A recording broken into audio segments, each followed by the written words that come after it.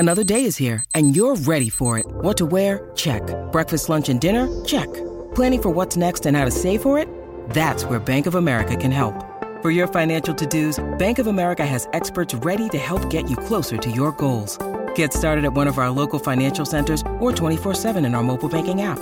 Find a location near you at bankofamerica.com/talktous. What would you like the power to do? Mobile banking requires downloading the app and is only available for select devices. Message and data rates may apply. Bank of America N.A., member FDIC. Contained herein are the heresies of Radolf Burntwine, erstwhile monk turned traveling medical investigator.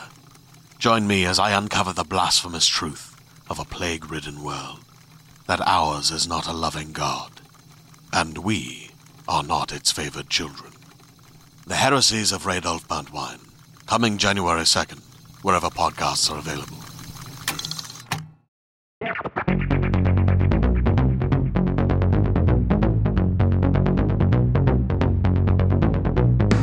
Hey, what's up, everyone? Thanks for coming to hang out with us here on Reppin. I am super excited to have my next guest. He's an immensely talented actor with an incredible list of credits. You've seen him on Law & Order, SVU, as Detective Nick Amaro. He was Scotty Valens on Cold Case.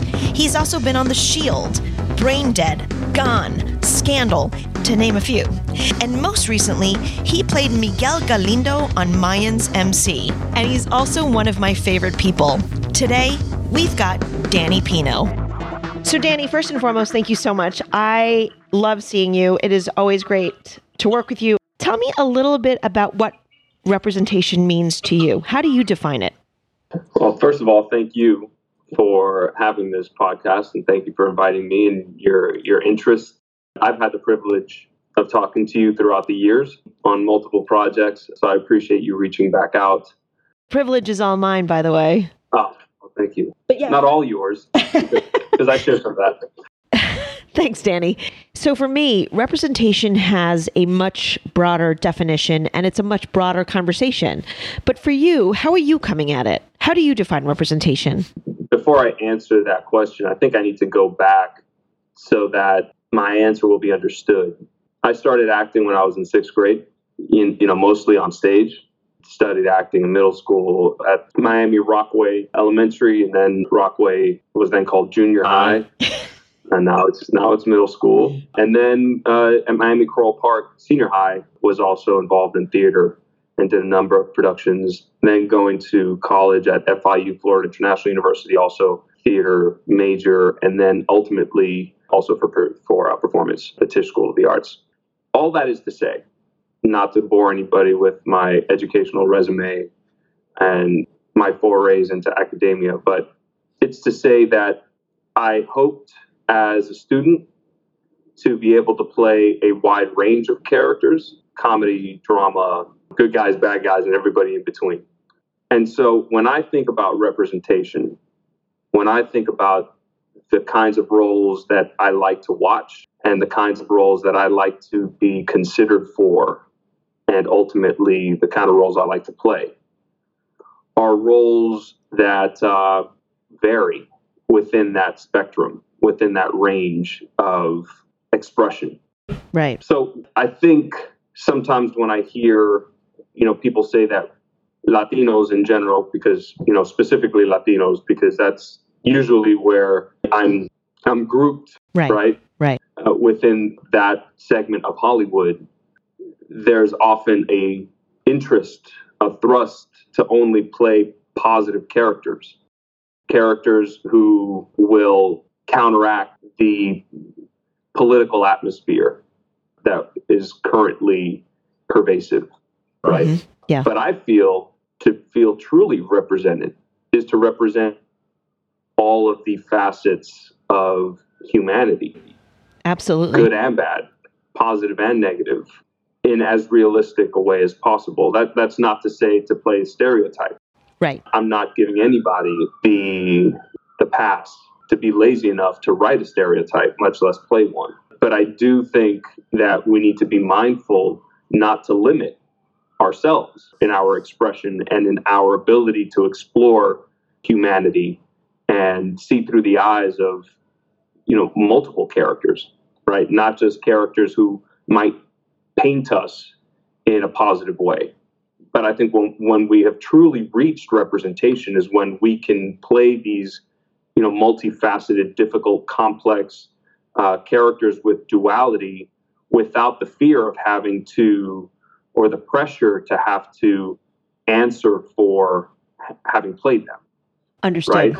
Right. It's playing them because they're interesting, playing them because they're well written, playing them because they're not stereotypes, because you see a kernel of humanity within them, even within the violence, even within the political difficulty of doing it, because some people in our society will lump everybody together as just being that. And they don't see the hypocrisy that not all middle-aged white chemistry teachers are in fact not cooking meth. Right. Let me just make sure that I'm understanding you correctly. There is a huge difference between stereotypes and essentially being human, because being human, you can be multiple things. You can be both good and bad. It's all very nuanced. So you're talking about making sure that the characters and representation, it's fully fleshed out. It's more three-dimensional.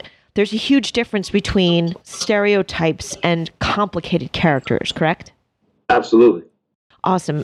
So let's back that up a little bit even more. Let's get a little bit more personal. So you're of Cuban descent, correct? Yeah, both my parents are Cuban. I was born in Miami, Florida. Were your parents immigrants? Because mine were. Yes. Yeah, both my parents were born in Cuba. There's a distinction within the Cuban community, even though I consider Cubans to be immigrants. I also know the distinction of being an exile, right? Yeah. Of having left their country, their homeland, thinking that, someday that they would return. Right. Most Cubans came to the United States thinking that it was a temporary relocation in the hopes and in the effort to reclaim their homeland in freedom, right, and not under, the strong arm of the Cuban Revolution that continues today. So, Cubans in a very patriotic way consider themselves exiles, especially the Cubans in my parents' generation and in my grandparents' generation. In my generation, we're very much assimilated. Right. A lot of Cubans of my generation speak English better than they speak Spanish, or they don't speak Spanish at all. Right. They're as much, pastelito de guayaba as they are apple pie, right? But the experience that Cubans had arriving in Miami and across the country was not unlike the immigrant experience that we share with other immigrant groups. When you were growing up, did you have a lot of people that you could relate to and look to? Because honestly, I grew up in the suburbs of New York. My parents were immigrants. I was born in the burbs. And to be frank with you, and I think we may have talked about it early on set at some point, but I didn't have anybody that looked like me, around me. I was sort of the more awkward kid. Look, when we're in that age group, we're all trying to find our way. But when you don't see someone that looks like you feel even more separated. Did you have that experience, or did you sort of have more of a community that you felt a little bit more included? Evelyn, by the time I was born in Miami, Miami was predominantly Cuban, especially the area of Miami that I lived in. Miami is an incredibly diverse city, just like a lot of major cities in the United States. I think it has a very specific feel, Miami does. I mean, it sometimes feels more like a Caribbean city than it does a typical American city. But in a lot of ways, it's very patriotic.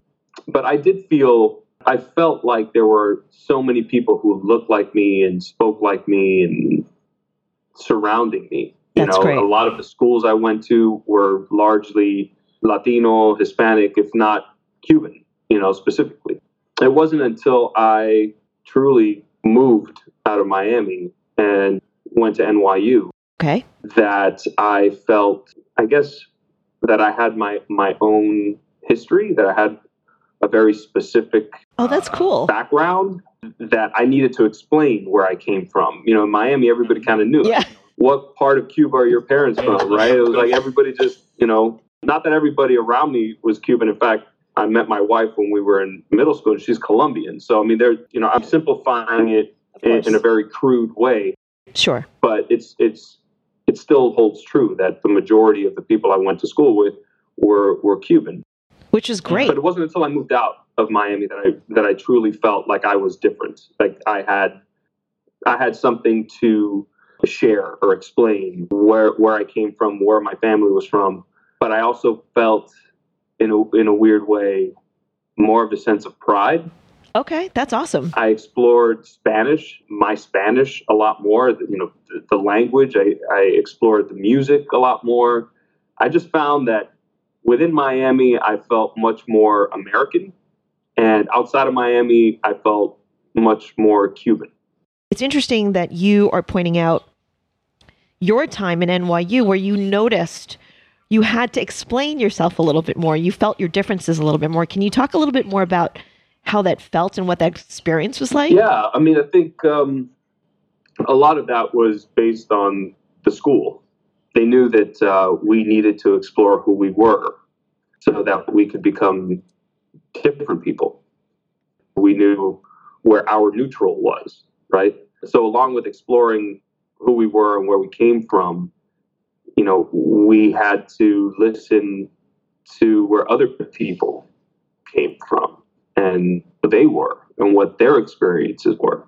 Educational in and of itself, to see those differences and celebrate those differences. As much as we were looking inward, we were also looking to see what other people were about, right? Which is truly what acting is all about, to try and inhabit somebody else's skin for, the 2 hours that a play is, you're on stage, or, the arc of a character on television or on film. So a lot of that self-analysis was within an environment of sharing the differences and celebrating the differences. I guess at the same time that I felt like I was different and surrounded, I was in a way isolated as being, I'm the Cuban guy in the class versus being one of 100 Cuban guys in the class. I'm the Cuban guy in the class. That also made me feel empowered in a way. An interesting thing happens where you feel like you have to speak for all Cubans, right? Okay. As if we're monolithic, which obviously we're not. And it's not that the school, was making me do that, but you feel like you feel almost a sense of, you feel defensive, right? You want to protect your ethnicity, your culture. And so that was something that I realized I was doing. I was falling into that trap. But at the same time, you're able to kind of see from a distance the beautiful things about who we are and what we've brought to this country and how we've helped to contribute. And also you see, things that may be more difficult to talk about, right? That maybe we don't address as a culture. I have a different perspective, being away from Miami that maybe I wouldn't have gleaned had I stayed. Are you ready to shop? Rakuten's Big Give Week is back.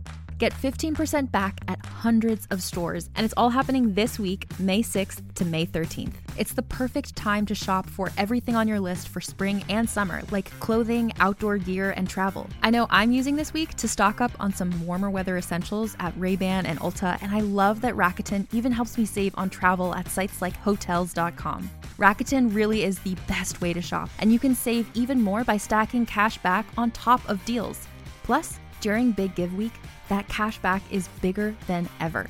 With Rakuten, membership is free, and when you sign up and shop today, you get an extra 10% cash back boost. That's an extra 10% cash back on top of the 15% cash back. You won't see higher cash back rates than these. Go to Rakuten.com or download the Rakuten app. Rakuten. Shoppers get it.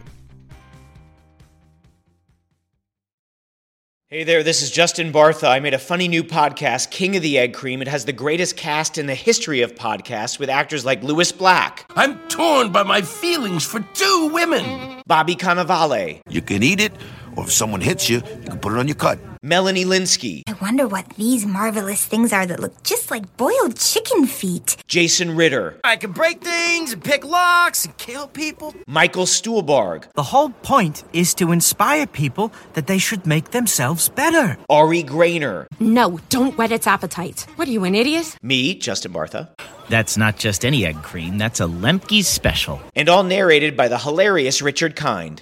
This is the story of Harry Dalowitz and how he rose from nothing to become New York's King of the Egg Cream. So if you like funny true stories, come listen to King of the Egg Cream, available wherever you get your podcasts. How have you brought those elements and that understanding into your characters and your work overall, Danny? I hope I try to be as mindful and thoughtful on the roles that I choose. You know, we've come a long way in Hollywood.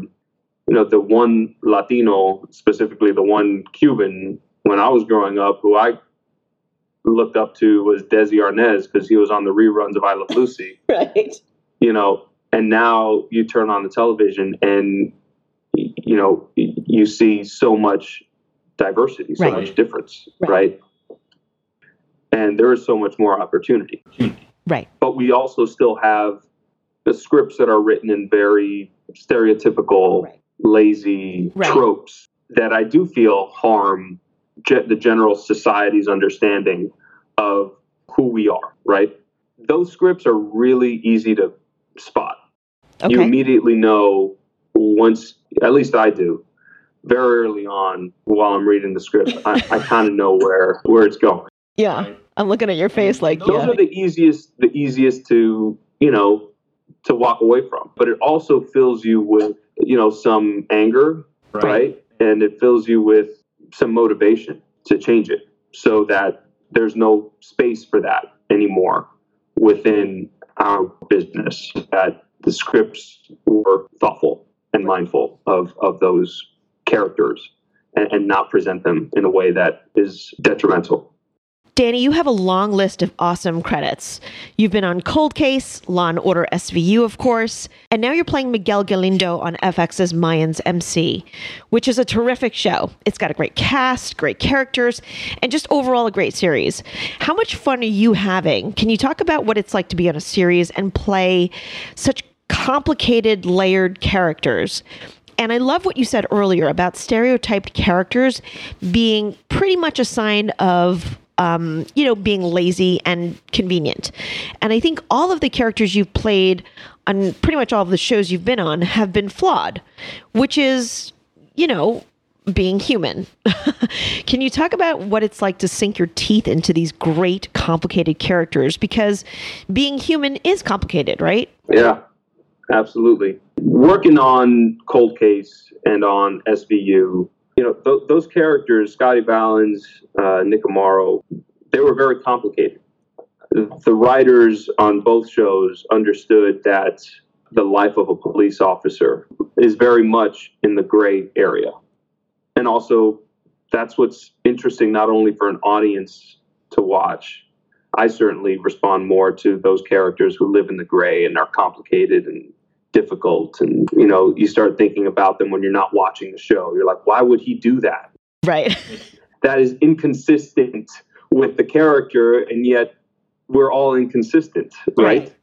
And so that's why I always had so much, and I continue to have so much respect for the writers on, you know, Cold Case and SVU. You know, you see a lot of the same traits, the talent that our writing staff has on Mayans MC. It's a world of outlaws, of outcasts, of people living, you know, on the margins of society, people who are volatile world where life and death decisions happen daily, sometimes hourly. Yeah. That catalyzes a lot of the drama of our show, the atmosphere that Kurt Sutter and Elgin James have created and putting it on the border, which, you know, has been in the news recently, I've heard. Maybe once or twice, yeah. Once or twice. Yeah. So it's a very complicated, complex story with so many different connections and parallels, secrets, that it's just a rich place for actors to play. Miguel Galindo specifically, the character who I play, yes, he's the head of cartel, and on the face of it, even I would be quick to say, well, do we really need another cartel boss depicted on television or in film? And I understand when people have an aversion to that. I truly get it. Mm-hmm. And I've certainly turned down several stereotypical cartel boss roles. I'm sure. where you read the first page and you're like, and that's a pass. But, you know, just like no cop is the same. Right. And no fictionalized cop is written the same way. No crime boss is written the same way. Right. Or is the same. And I think in Miguel, Kurt and Elgin have tapped into the duality of a very interesting, I think, necessary character. And that is to say, have we achieved true representation when all of our characters on television are only positive depictions? Right. Or have we achieved true representation when we have complicated, interesting, inconsistent characters that are interesting to watch and are well written? Right. You know, I know what my answer is to that, but I'm hopefully not egotistical enough to think that that's everybody's answer. So that's what made it fascinating for me to join this incredibly talented, mindful, powerful cast. Our writing staff, and I know I'm talking about our show and it sounds like it's a sales pitch, but I've been around long enough to know that writing it's the lifeblood of any show. Yes. Truly begins and ends in the writer's room. Absolutely. And so to have that be our foundation, right, I think is an incredibly positive step for a show that is majority Latinx actors, yes. Which, you know, I don't think is insignificant. I think that is pretty big considering where we've come from. It's enormous. But enormous. There is something that I wanted to kind of emphasize that you said, I think at the start of our podcast and then again, and I think it bears repeating because representation, it's about representing humankind, and humankind, as you said it's bad and good, it's complicated, it's inconsistent, and that's representation at its truest form, isn't it? Yeah, I think so. I think that we want to increase the range of expression in as complicated, artistic, and true a way as we can. Yeah, Miguel is totally a complicated character. I love Miguel because he has that duality. I love Miguel because, you know, he is capable of kind of unspeakable atrocities, right? But then in the following scene, he's a loving father and husband and son. You know, that range of expression is I think what we're talking about. He can be and do essentially anything. He is unpredictable. He's a real human being. Right. And you don't write it off as him being a sociopath because he does have empathy. And so it makes for a very complex character and very fun to play and hopefully fun to watch. There is somebody that you're working with that's legendary. I grew up watching him on Miami Vice. I mean, let's talk about Edward James Olmos. He was one of those Latin actors that were at the forefront. Can you talk about what it's like working with him and what he has meant to you? I mean, I think you've mentioned in past articles that you really respected him and admired him even before you had a chance to work with him. Yeah, I didn't know he was part of the cast until I went to the first read-through and I read the cast list. I was cast kind of late in the process. And so when I looked at the cast list, I had to look twice at it. I mean, I can't really overstate how significant he is to Latinos in general and me specifically. While I was at Florida International University getting my bachelor's degree in theater, he came and spoke. He was a keynote speaker for the student body. Okay. And I was in attendance because I wasn't going to miss that. And not only was he talking about the importance of finding creativity within yourself, but he was also talking about how meaningful it was to be a good citizen. It was, profoundly inspirational. Then cut to, several years after that, where he had kind of planted the seed that maybe this was something I could pursue. Because in Miami, it's not Los Angeles, it's not New York. Right. Actors aren't around. Right. Certainly there were no actors in my family, or artists for that matter in my family. But, after a few years in the industry, I was fortunate enough to be presented an award for my work, and I had this speech written. Wait, which award was this? It was the Imagen Award. Okay. And people had gone up before the awards were called out, before my category was called out for the category that I was nominated for, and had thanked Eddie. They kept talking about Eddie, and Eddie was in the audience, and I was like, oh man, Edward James Olmos is here. How cool that Edward James Olmos is here.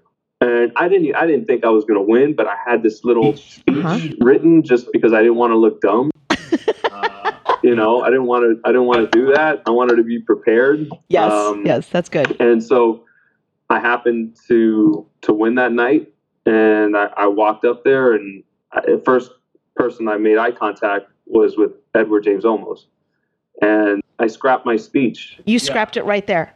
Yeah, right there. I scrapped. I thanked my wife, which is always very important to do. Yes, because truly, without her, we wouldn't be talking right now.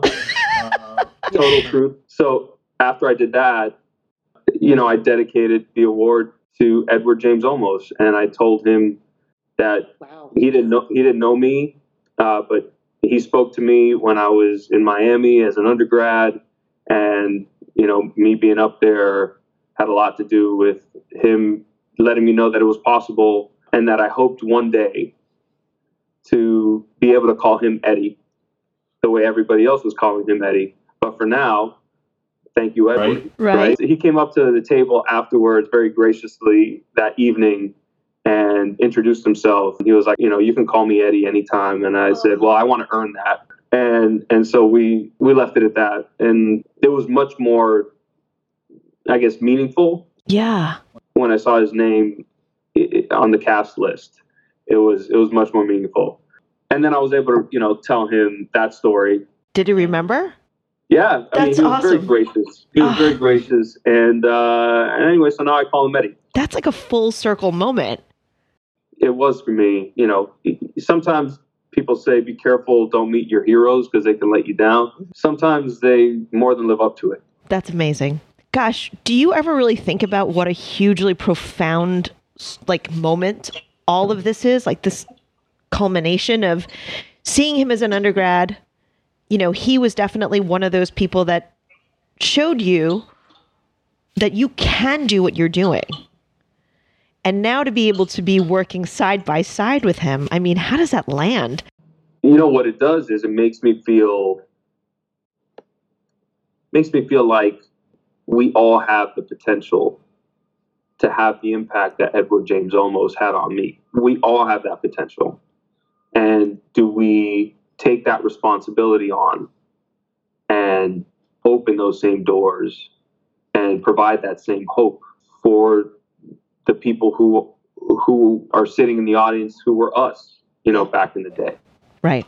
Do we have that insight in ourselves, right? And so I constantly ask myself that question in terms of, it's not enough just to enjoy the full circle moment. It's how do you continue that circle? How do you reach back out and say, not only am I enjoying the fact that, I'm able to work with Edward James Olmos, but how has his work influenced who I am and how I treat other people and how I see my place within this industry and within the world, not only as an actor and hopefully inspiring other actors and writers and directors and producers, but how do we also address who we are as citizens, right? And Eddie is very, very much a proponent of talking about that, right? Who are we within our own communities, and how can we give to improve those communities? So, it's not only, isn't this a great full circle moment? It's also kind of holding a mirror up to yourself and it's like, okay, what are you going to do? I think it's about constantly asking yourself that question. It's constantly asking yourself, what else can I do? What else? How can I dig deep and find a way to either shed light on something or to provide assistance somewhere? Not necessarily for the claim of it, but just because it's the right thing to do. That's really awesome that you have that in your consciousness and that you do think about that. For anybody who doesn't feel recognized or seen or heard or valued, what would your best advice to them be? What would you say to them? I would say create. I would say empower. If you are in the field and you have a way to lift people up. If you're just starting off, work, create something for yourself, write something for yourself. There's never been a better time with web series, with the deluge of material, whether it's streaming or on cable or network television. There's never been a better time to advocate for your own story, for create for yourself and your friends and people who we haven't seen, right, and who must be seen. I'm less of a this is bad and this isn't working and why do you see us this way, as much as I am an encourager. I believe that creation breeds creation, and so go out there and create. There's so many ways that you can advance your messaging, the conversation, the thought, the discussion.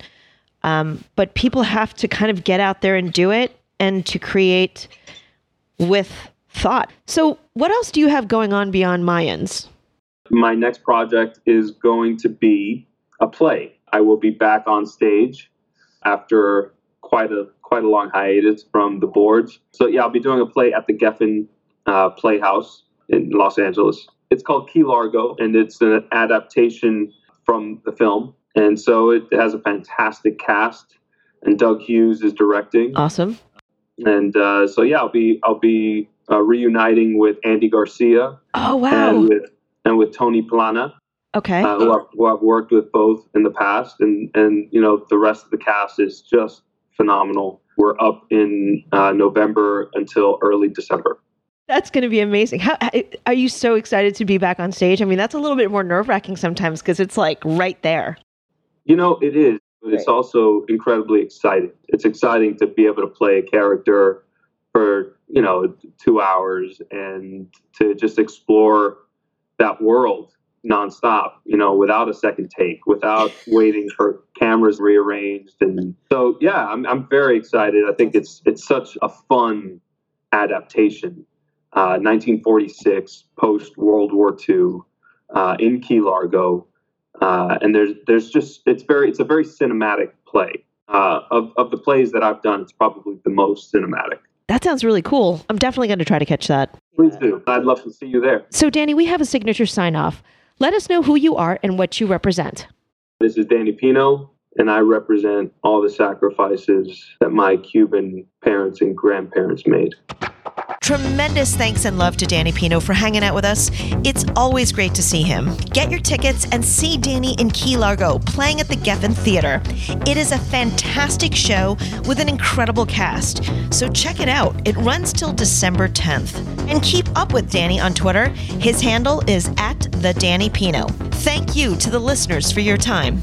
We can be found at Apple Podcast, Stitcher, and TuneIn. So subscribe, share with your friends, and leave a review. Also, tweet us and let us know what your thoughts are. Our Twitter handle is @Reppin Podcast. Next time, we've got a fantastic actress and fantastic human being. Sabrina Guevara is here. She takes a break from filming her hit show, ABC's Emergence, to hang out with us. So don't miss it. As always, thanks to my crew, Nelson Pinero and Gracie Kong, for their love and care. Reppin is a Suburban Outlaw Productions. Till next time, stand up and represent.